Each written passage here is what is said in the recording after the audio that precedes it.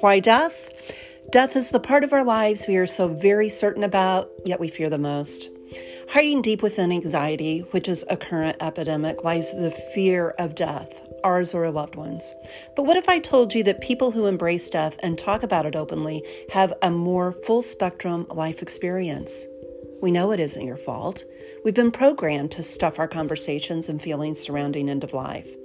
By listening to other stories, you get invaluable practice. Our listeners feel more informed about what to do when they find themselves negotiating that inevitable terrain.